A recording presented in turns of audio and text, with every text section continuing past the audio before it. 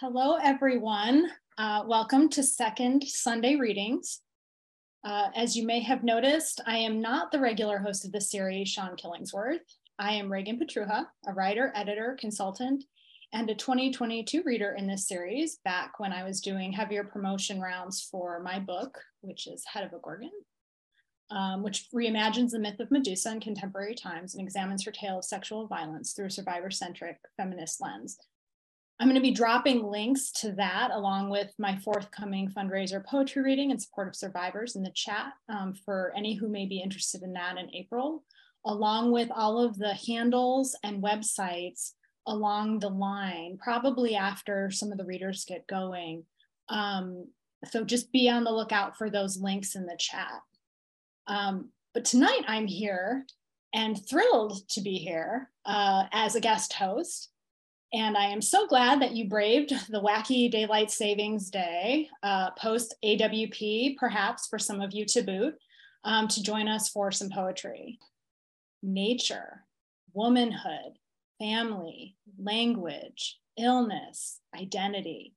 These are among the themes today's featured poets, Allison, Shei, Sanchez, explore in their work. And I, for one, am eager to hear the poems that they'll be sharing with us tonight. First up is Allison. Allison is a poet and project manager from Singapore. Her poetry has been published or is forthcoming in Chestnut Review, Anomaly, Heavy Feather Review, Maudlin House, Lumiere Review, and elsewhere. Find her on Twitter at Poetry by Allison or at www.allisontoon.com. And again, I will be dropping the links later. Allison, take it away. Thanks, Reagan.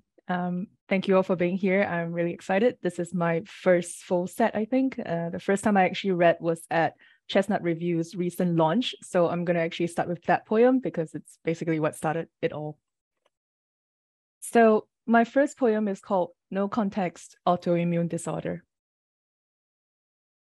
The night a bottle of $3 hand wash tries to take me out, I soft letterboxed in 2 words for the first time. I remember my answer, Aviator Roy Bluchon. It wasn't the official solution, probably because I used O too many times, but it did conjure up an amusing visual of a piloting cheese in shades. Across the A&E, an agitated man under the influence shoves a chair at an orderly, and 8 security officers charge in. 8. One has Nyan Cat as his ringtone in the year 2022. I give the doctor too much information she doesn't need and tell the nurse administering the antihistamine jab I'm weird about needles. She asks if that means I will scream. And I say only if she doesn't swab me properly pre-injection. On the way home, an otter from a nearby park crosses the road. I miss it because my eyes are closed. Surviving sea salt-scented attempted murder is exhausting.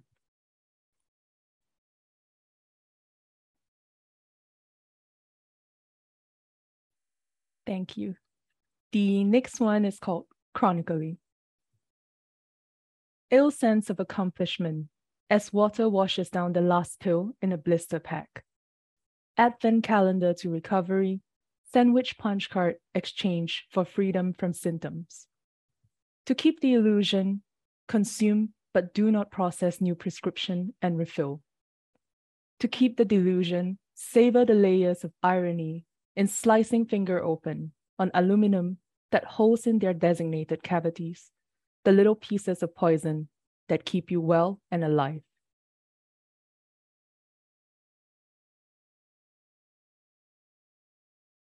This next one is called Swimming as Allegory for Living. When I say I don't know how to swim, I mean I never learned to do it properly. That they tried to teach me when I was 11, but gave up when I couldn't figure how to turn my head just enough to breathe, yet not sink. I mean if I accidentally fell into a pool, but forced myself to stay really calm, I could probably remain afloat, but it would be obvious to anyone that I was in a precarious situation. I mean I can do some half-assed version of the front crawl in which my face stays submerged for as long as I can hold my breath, while my arms slice through water in unintended tandem, and my feet pedal relentlessly like a runner duck's, propelling my body forward in small bursts, until it feels like my lungs will explode if I don't allow my head to break through the surface that very instant to take in as much air as I possibly can, even if the lost momentum causes me to immediately sink like a stone. When I say I don't know how to swim, I mean I never learned to do it properly, painlessly.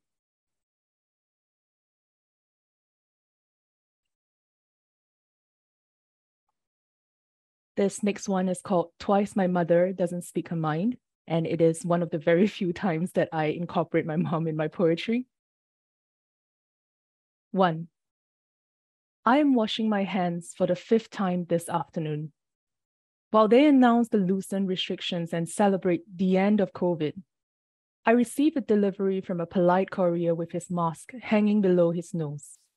And now I am washing my hands as if they are stained with blood and feces, like I am trying to polish my bones. My mother looks like she wants to comment on the hand washing, but all she says is, remember to drink some water.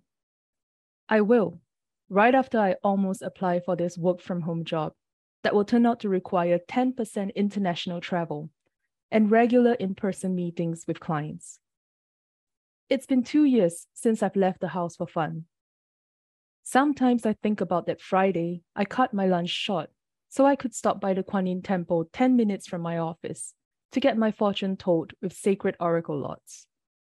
Did you know they call it lottery poetry? I didn't until I was writing this poem. 2. My face does that thing it does where people can't tell how old I am, which is a good thing in this case because nobody needs to know I am 3 from 30, waiting 7 hours in the cold to get barrier at a gig.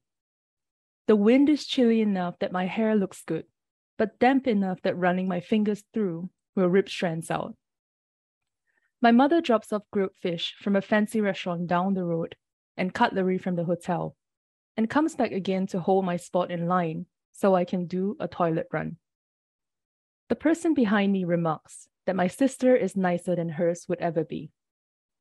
Some girl on Instagram with a seated ticket, more sense than me, asks if I'm the one in the leather jacket. Some guy who looks like he should be backstage with the band joins the queue. A few meters away, some bomb-sniffing dog does its job.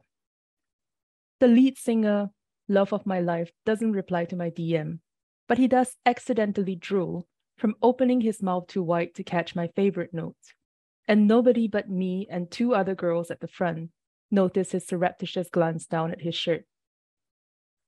I don't remind him of it when he comes out to meet fans after the show, and he thanks me for following this leg of the tour. My mother says he looks best in our last photograph together.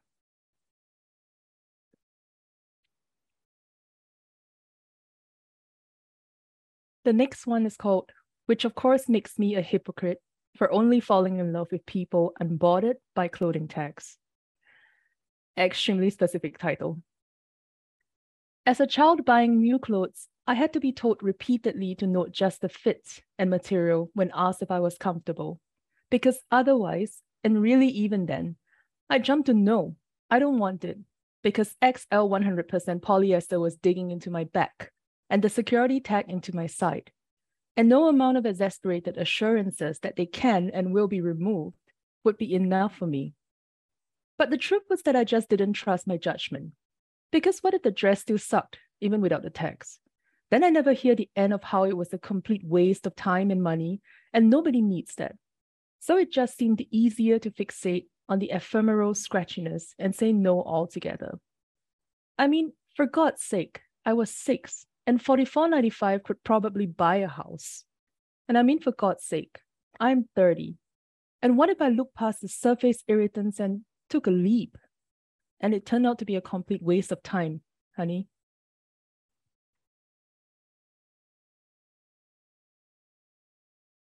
So this next one is Yarn. It is one of my very few happy-ish poems. And it goes like this. It's a 1-sentence poem. Anyway, I was a skein of forest green yarn, cast on with intent to knit a scarf, or perhaps a pair of gloves, but which exactly no longer mattered, for at some point mid-pattern, it became obvious that I was on the wrong track. And so I unraveled to a loose strand that, left untended, tangled, hence the haphazard temporary looping around of what remained of me. And until the next project came along, I said probable, amidst other skeins of yarn, unchanged or rewound or a fraction of what they were when they began, knowing that someday soon, in spite of knitter or needles, with drop stitches or perfect cables, I would be, we would be.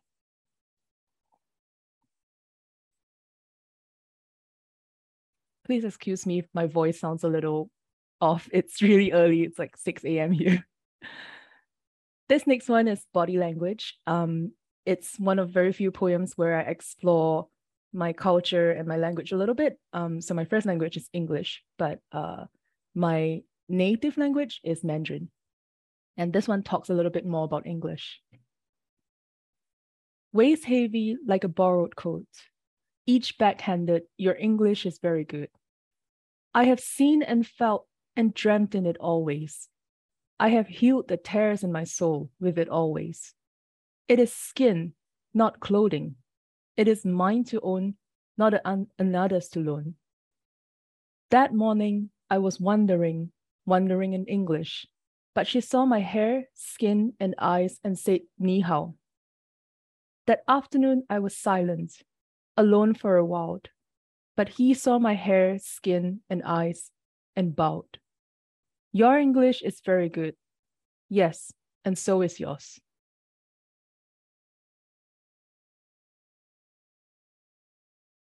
So that was written very early on when I first started submitting work.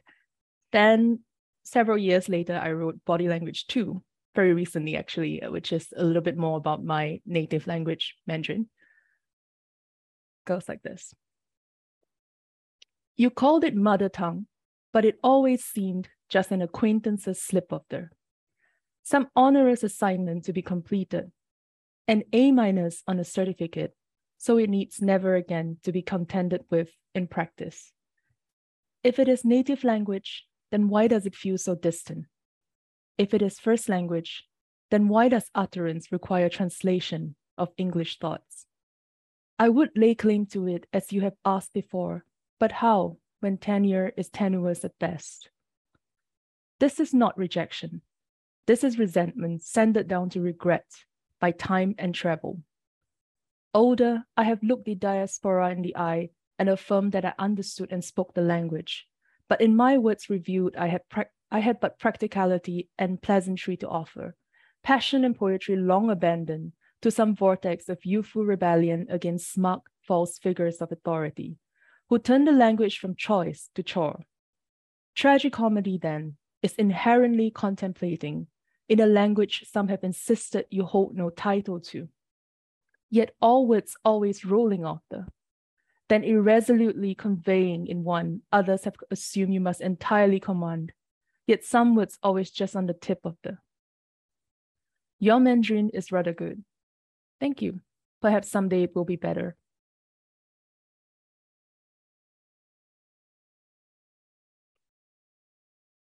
The next poem is called Road Trip and talks a little bit about regrets. There is an inimitable kind of invincible. You are at 19, making promises you cannot keep to friends you will not keep. Because hubris is not deception, and it's not a lie if you believe it. And at 19, there is no reason to disbelieve the plans you make with Sarah and Ed over McDonald's hash browns to road trip across California right after graduation, even though you paid with loose change in currency from a country 8,610 miles away. While Ed nods off in his seat from yet diagnosed narcolepsy, Sarah tells you how the best breakfast potatoes are always from diners attached to gas stations in the middle of nowhere, and you nod sagely as though you are in on the secret. For the rest of college, hash browns and gas stations alternate as shorthand for your grand plan, symbols of an unbreakable promise. But after 19 comes 20, and after 20, 21. And one day, you are suddenly a 30-year-old liar. Sarah is a text message from 6 years ago you never responded to. And Ed is Edmund or maybe Edward again. And though you will meet other people, go other places, and have other adventures, every so often you would think about the time you never pulled up to the gas station diner combination at which Sarah had the best breakfast potatoes of her life, only to discover the entire place had long been abandoned for ruin, and the only lights you thought you saw were from Sarah's memories in your imagination.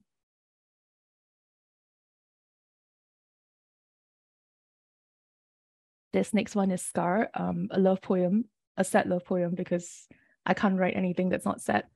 So it goes like this. Instead of speaking your mind late that afternoon, you offer up pointless pleasantries in exchange for his polite platitudes. Just as he ignores how the heels of your brogues catch uneven cobblestone as you approach, you ignore the way his voice catches as you leave. Because it is summer, you don't notice how late it is until youths in clubwear fill your still bright carriage and one in a soft leather jacket jostles the Tesco roses wilting in your arms. Instinctively, you pull them closer to you, as if they were meant for better than 2 days in a stained coffee mug and one at the bottom of a bin ripping holes in the liner. Grief distracts, so when you exit the DART station, you miss a step, promptly slicing open the papery skin of your malleolus. And as you note the same ruby that marks your bouquet now trickles down your ankle, you wonder if this day will leave you with a scar or just a poem. Excuse me, I need a drink of water.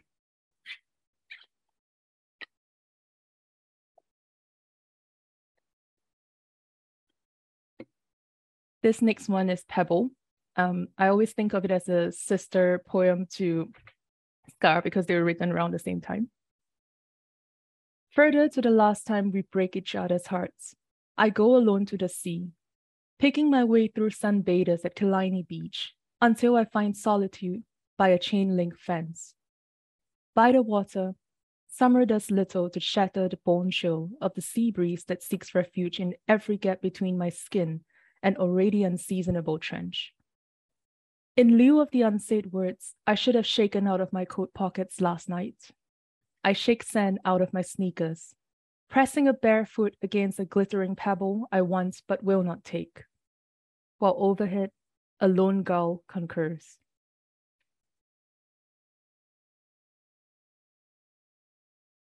And now I'm going to read one of my very rare third-person poems written pretty early on. This one's called Gin. Upon a shelf of books she never reads sits a bottle of gin she never drinks. I could lie and say she didn't know why she brought it home from Wicklow, but of course it was sweet hubris. Arrogance in belief one could bottle a moment, a sentiment, preserve eternal sun, wind, water, immortalize transient warmth of his hand on her shoulder. Late one night, she broke the seal, pulled a nail through the paper, twisted the cork and drew its scent till she was one with bittersweet. Reminder she no longer imbibes, but once upon a time, she did.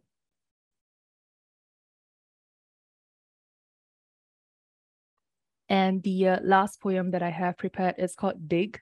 It's, I think, the very first poem that I had published in print, so it's very dear to me. Again, a third-person poem.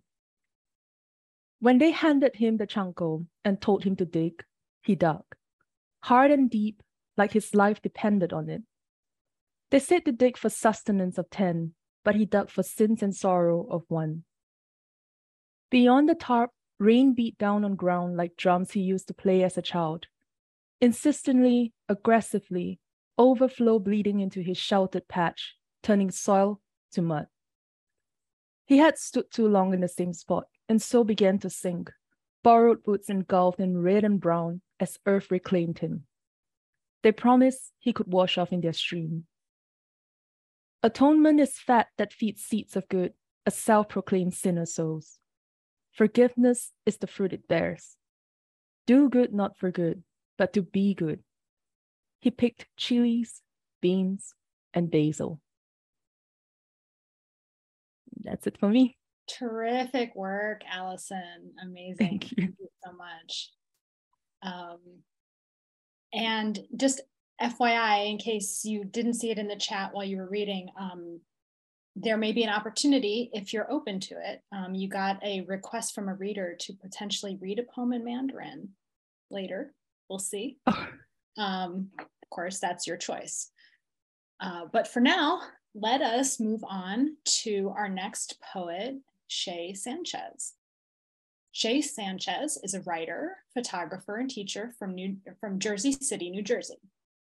A Best of the Net nominee, Shei's work has appeared in several journals and anthologies, including most recently One Art Journal, Still the Journal, One by Jakar Press, The Bitch and Kitsch, The Braided Way, and Women of Appalachia Project's Women Speak.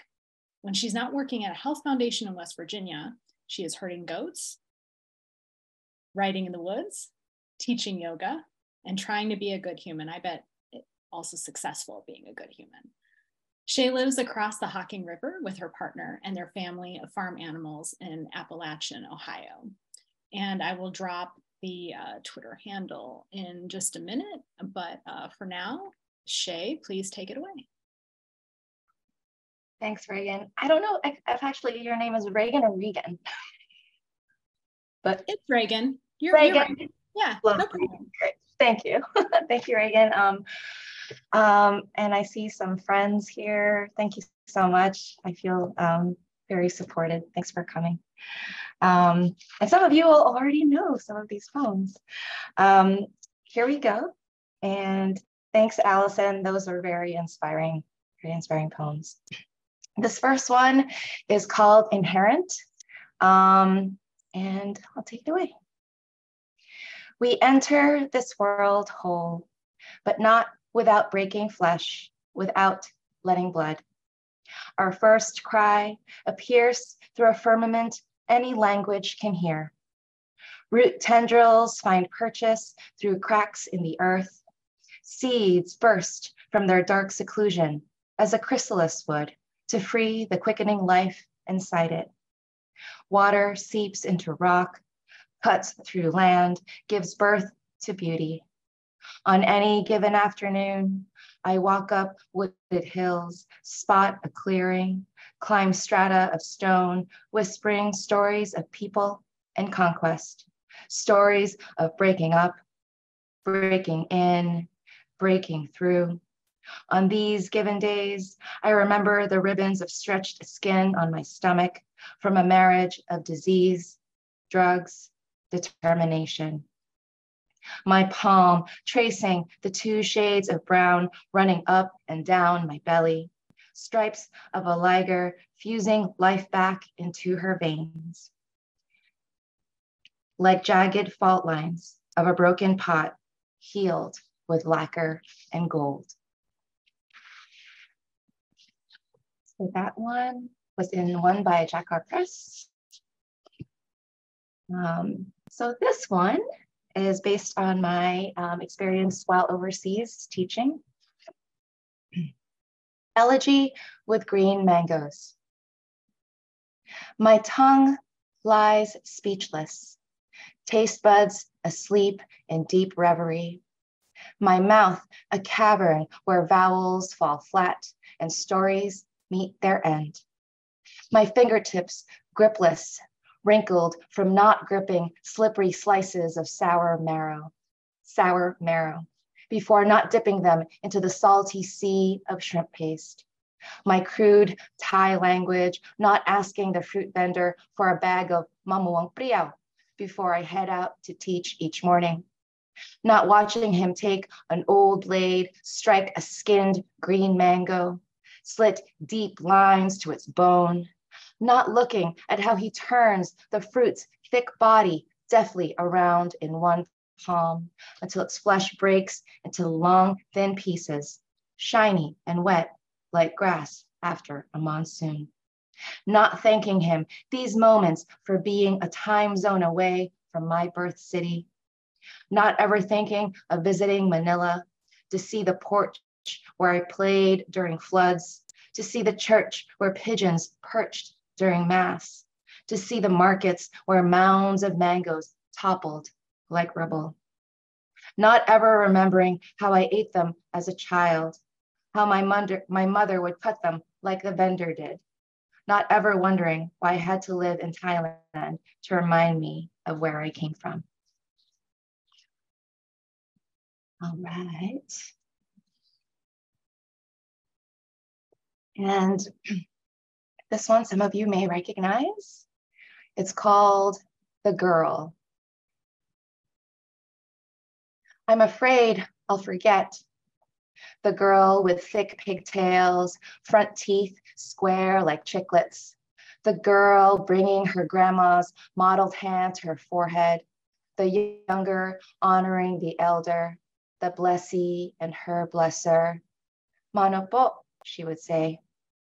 The girl with her seamless thank you, goodbye, of course, I'm fine. Her salamat po, paalam po, syempre po, mabuti po.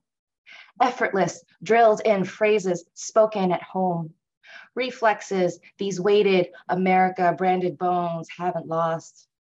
Responses that intuit the slight bow of the head, assuring the titos and the titas that heaven's still a destination, that I did eat already, and that no, they will not be alone when they're too old to take care of themselves.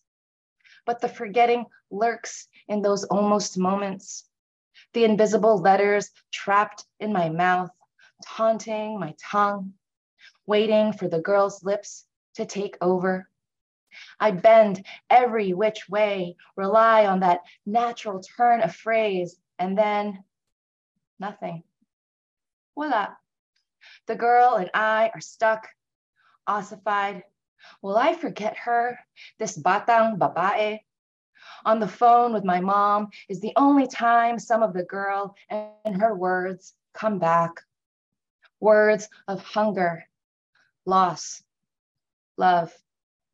Our conversations meander in Taglish, the Tagalog, an island surrounded by American flavored seas, half seasoned with, ano po? What? Bakit po?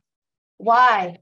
Does a part of me refuse to remember while another dares not to forget? Assimilation works in ungodly ways. The girl and her words still set in amber. I do not know who is holding the hammer. Right. Okay, so now, still with me? All right. Okay, so here we are. This one is Obad with Shooting Star, inspired by the dawn, hence the title, and also the road and the river. Darkness on Ohio's 144. The hour before dawn, still folded in the failing moonlight.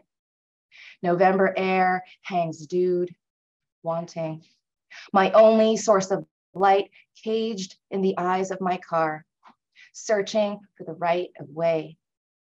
Brightened for whitetails, possums, refuge, groping for tread and metal. The Hocking River, a fixture by my side as I pass the forlorn and fallow, past the graveyards of corn and soy, felled trees from yesterday's storms, homes without the noise of dreaming, from speakers, or maybe in my mind, a song's repeating line etches an inscription somewhere deep I cannot trace. It is happening again. It is happening again. Melodies of then and now meander and purl like the river, migrating from one heart to another, tasting the burden of freedom, feeling anew the first time I heard, I love you. Which road have I lived on all my life?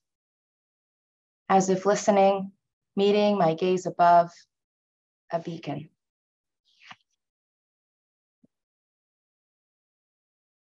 All right. This one's fairly new also, inspired by my breakfast and actually a cutting board. So breakfast and a cutting board. Who knows where these poems come from? It's called Labor of Love. Your breakfast at my desk, and my hunger arrives like a German train, except I am often the late one. Your glass container of bright collards and brown venison glistens with sweat while I delete spam and daily briefs from my insatiable inbox. But the moment I dive in, my tongue cradles your labor, lets the fennel and coriander flood my pores, numbs my gaze to visions of you under the low light of the kitchen, melting over my counter, softening my morning humbug.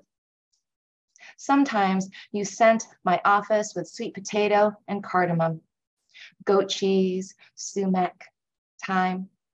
If I forget to say thank you on my way out the door, know my heart is in my mouth like a love-stung bandit.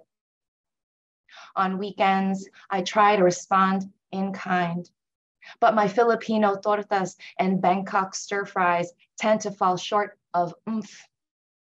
You eat them anyway. A decade ago, you sauntered into my hospital room, armed with brimming Kroger bags, a cheap knife, and a tiny plastic cutting board. Nurses didn't mind. You did your magic and filled the starkness with light. We didn't know the long road we had turned onto, but you were too stubborn to give my sickness a damn. Always on time for me, love in your hand.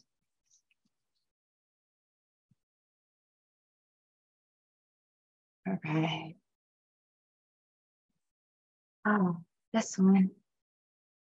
This one, it pretty much wrote itself because it was a very memorable event. It's called Firstborn. Like a moth and her lamplight, this little one looks for a bosom.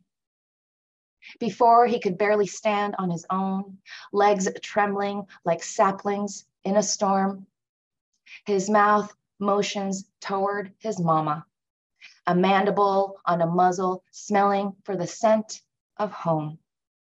Just minutes ago, his snout with nostrils pulsing awake emerged with small front hooves, followed by the rest of him, pushed out of her, slick, lithesome, whole.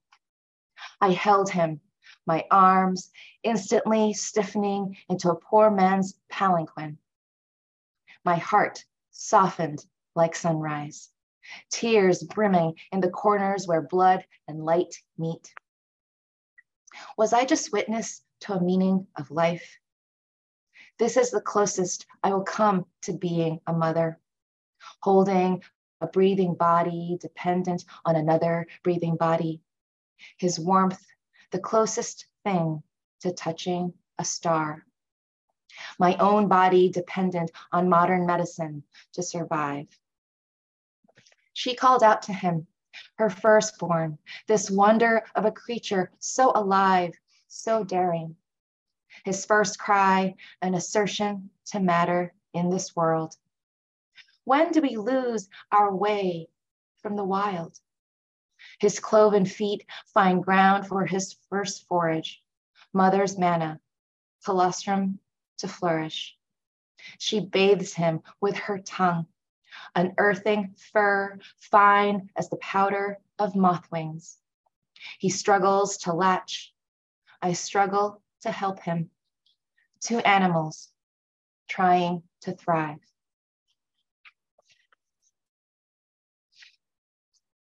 All right. So this one's called keloid. Hopefully y'all know what that means. And there's Google to help you out. Yeah. These days, I forget it's there. A quarter-size scar living behind my left shoulder, raised slightly, just to remind me, on lightless days, strength's got my back. I remember an impetuous 19-year-old thirsting for an external emblem of grit, a species of moxie her gut goaded her to chisel onto her body. Now I look at this naive version of me, shaped into a faded black tattoo for inner power. I want to hold her hand, whisper into her heart, you had it all along.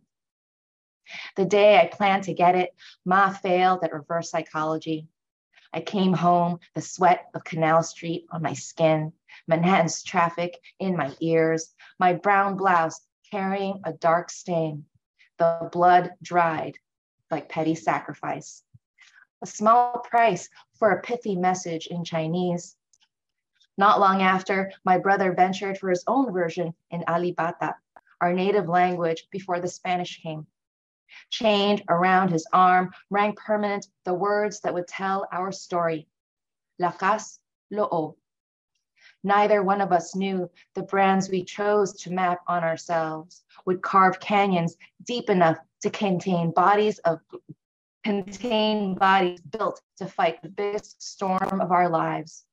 Neither could see the aberrant ripples the drops of our blood would make on the river he and I were born in, both with kidneys that would have drowned.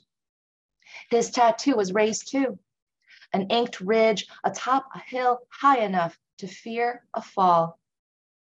We got up again. Today, a new scar is etched on each of our bellies, housing a living kidney beneath strata of flesh, raising our skin, just so.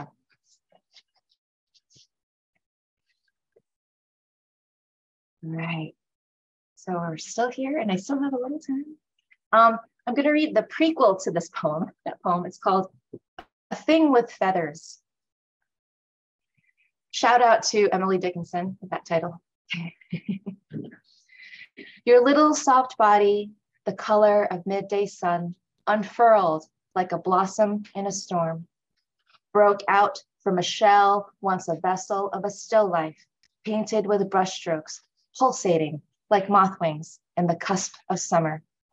Partly cradled in a dome of warm down, your first-time mama plucked like a scalpel on the day my love gave me his kidney. A small, soft body, the color of love, that filtered the dark so I could see shadows as shadows, not as ashes, and light as light. Birds heading towards home. I've been told our story's romantic. Two creatures, puzzle pieces stitched with one string, a guitarist strummed while playing the song of our lives. Still, I cry the refrain every night before bed, bowing thanks to soft bodies like yours that fought to live. Your day-old murmurs from a bill the size of a baby's thumb were swallowed whole by the sky so wide you sunk inside, buried between walls of your brothers with bodies like yours, only weaker. But my love, he saw you, your eyes like half moons fading in battle. He carried you, sequestered in his palms, so you wouldn't fall to a temperature a frigid death can catch. Heated by his breath until you could find your own to hold again. He returned us to our beds of pine bark and feathers, like an angel defying nature, laid our little soft bodies down so we could find our way back to flying again. Okay. So while you're still kind of awake,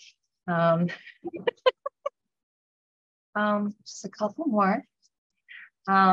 This one is called Tamed, which I also kind of just wrote while out there sitting on some leaf litter.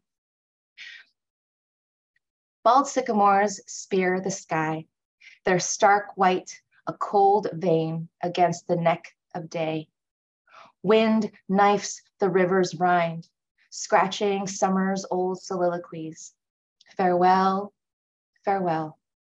Ripples hurry toward the bend where autumn's light and winter's burden collide. Sunlight squints open the cloud's lamina of silver gelatin. Briefly, warmth tenders us all, wakes us to this fleeting life. Briefly, we remember we're not the ones who tame this world.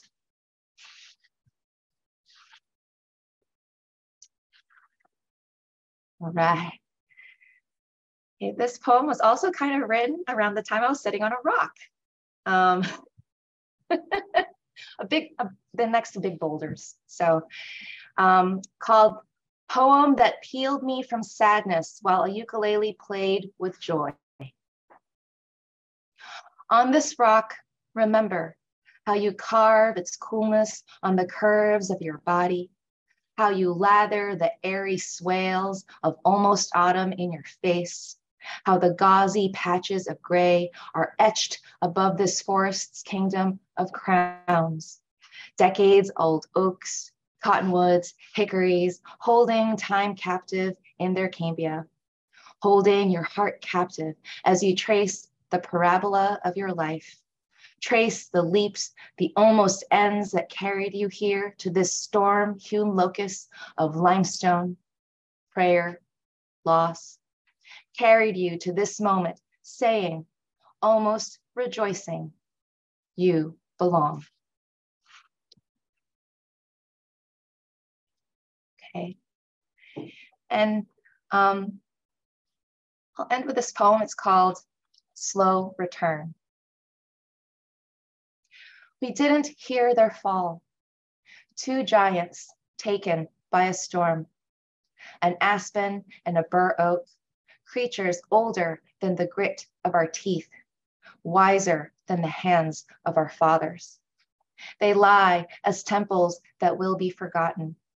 Their last offering, bodies of matter uncoiling to their slow return until they are nothing and everything. This calm morning, 14 sets of hooves, cloven and daring, bound on and off their trunks, climb onto branches that once pierced sun and sky. This family of caprines bite into the still green leaves, waiting to wizen, their jaws pressing into softness, whetting the instinct to live. When do we learn to sink into the softness of dying, to embrace the hard truth of falling? On a hospital bed, one calm December dawn, I woke from a fall so deep, I heard only silence. My kidneys muffled and starving in their grief.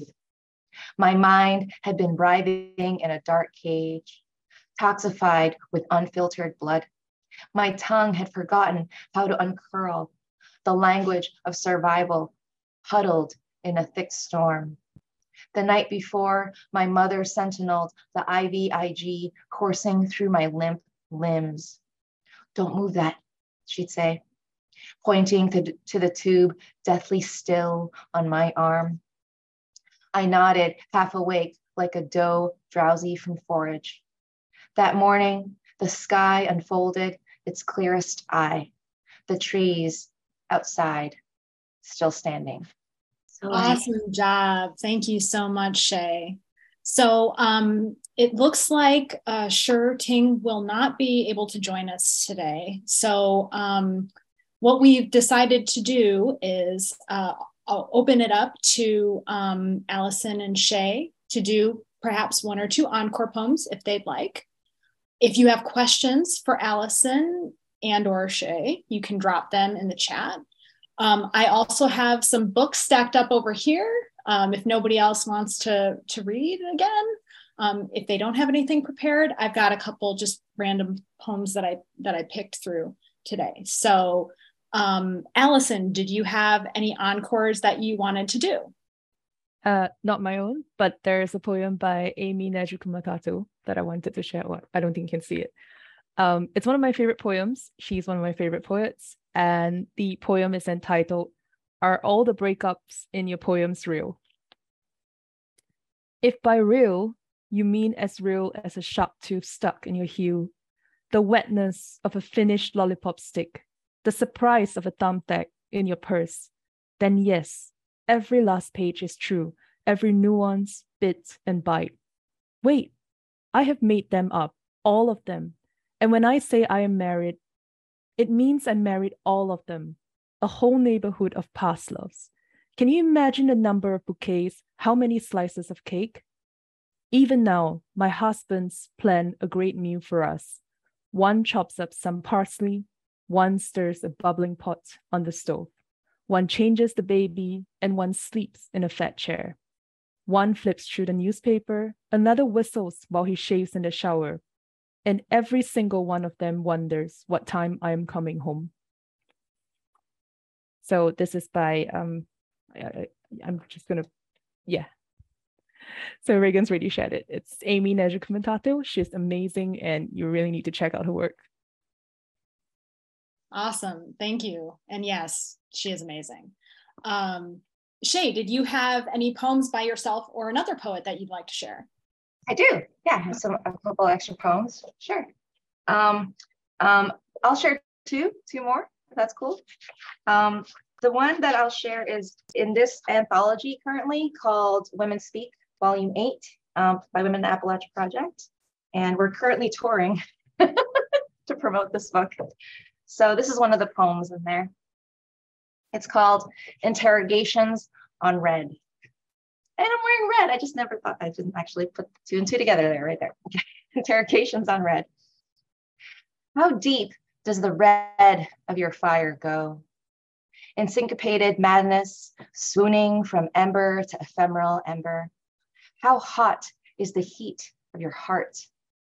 Do you burnish the fire pink petals of a catchfly? Cup the ruby throat of a hummingbird breaking his solitude in the thrust of spring?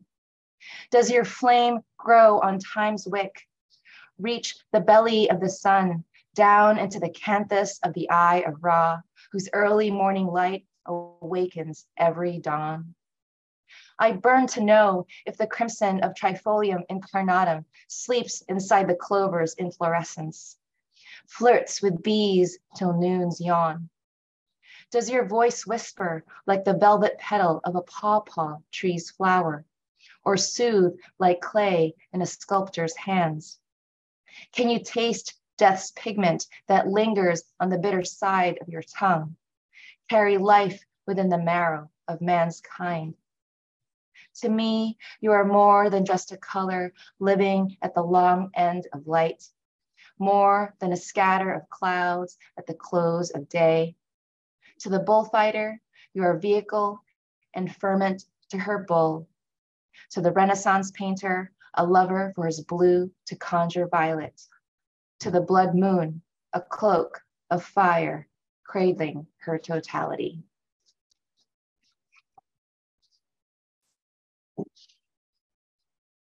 And for this last one, it's based on a painting. Would I be able to share the painting? Because I see some folks here who I know who haven't heard this yet. So I'm just reading it for them also. So this is an acrostic poem based on this painting by Vicky McCafferty called River of Light. It's called The Before and After. And unfortunately, it's such a small painting, and the way this painting looks like it's not supposed to be that blurry, but anyway, here we go. The before and after. This moment's full and wanting. Rhapsody at last light, dancing in pink fandango on knife's edge. Thick honey, caramel, cornflower on silken water. Bottled memory, unbidden on a brush. An hourglass toppled beside desire. Why do we want to arrest time? Pour the short end of light in a measuring cup and watch wet sand spill on a canvas. Drip honey on the mouth of a harbor and wait. Just wait. How do we catch the sound of a river bending? I want to catch a shine of light before it names everything. The hawking, the sayodo, the mami, the chagrin. I want to sail the crest of youth before water names its thirst. The Alabang, the Hudson, the Charles, the Chao Phraya. Eat this the woman from Isan said in Thai, and handed me sour soup with young pork bones. I smell lemongrass, galangal, magrut, and taste the color of longing. I see the radiance of Wat Arun against a rose-tinted dawn and sense the moment fading. My fumbles and regrets savored with gratitude. I want to wade in the before and after. I want to wake a stream from a sky of currant, coral, dandelion. I want. Thank you. Awesome. Thank you so much, both Shei and Allison, for bringing such powerful work to Second Sunday readings today. And thank you, of course, everyone who joined us. The recording of this reading will be up on the Second Sunday YouTube channel down the line, so keep your eyes peeled for that. And of course, be sure to check out the next Second Sunday reading, which will be, of course, on a Sunday, April 9th in this case. Everybody have a great night.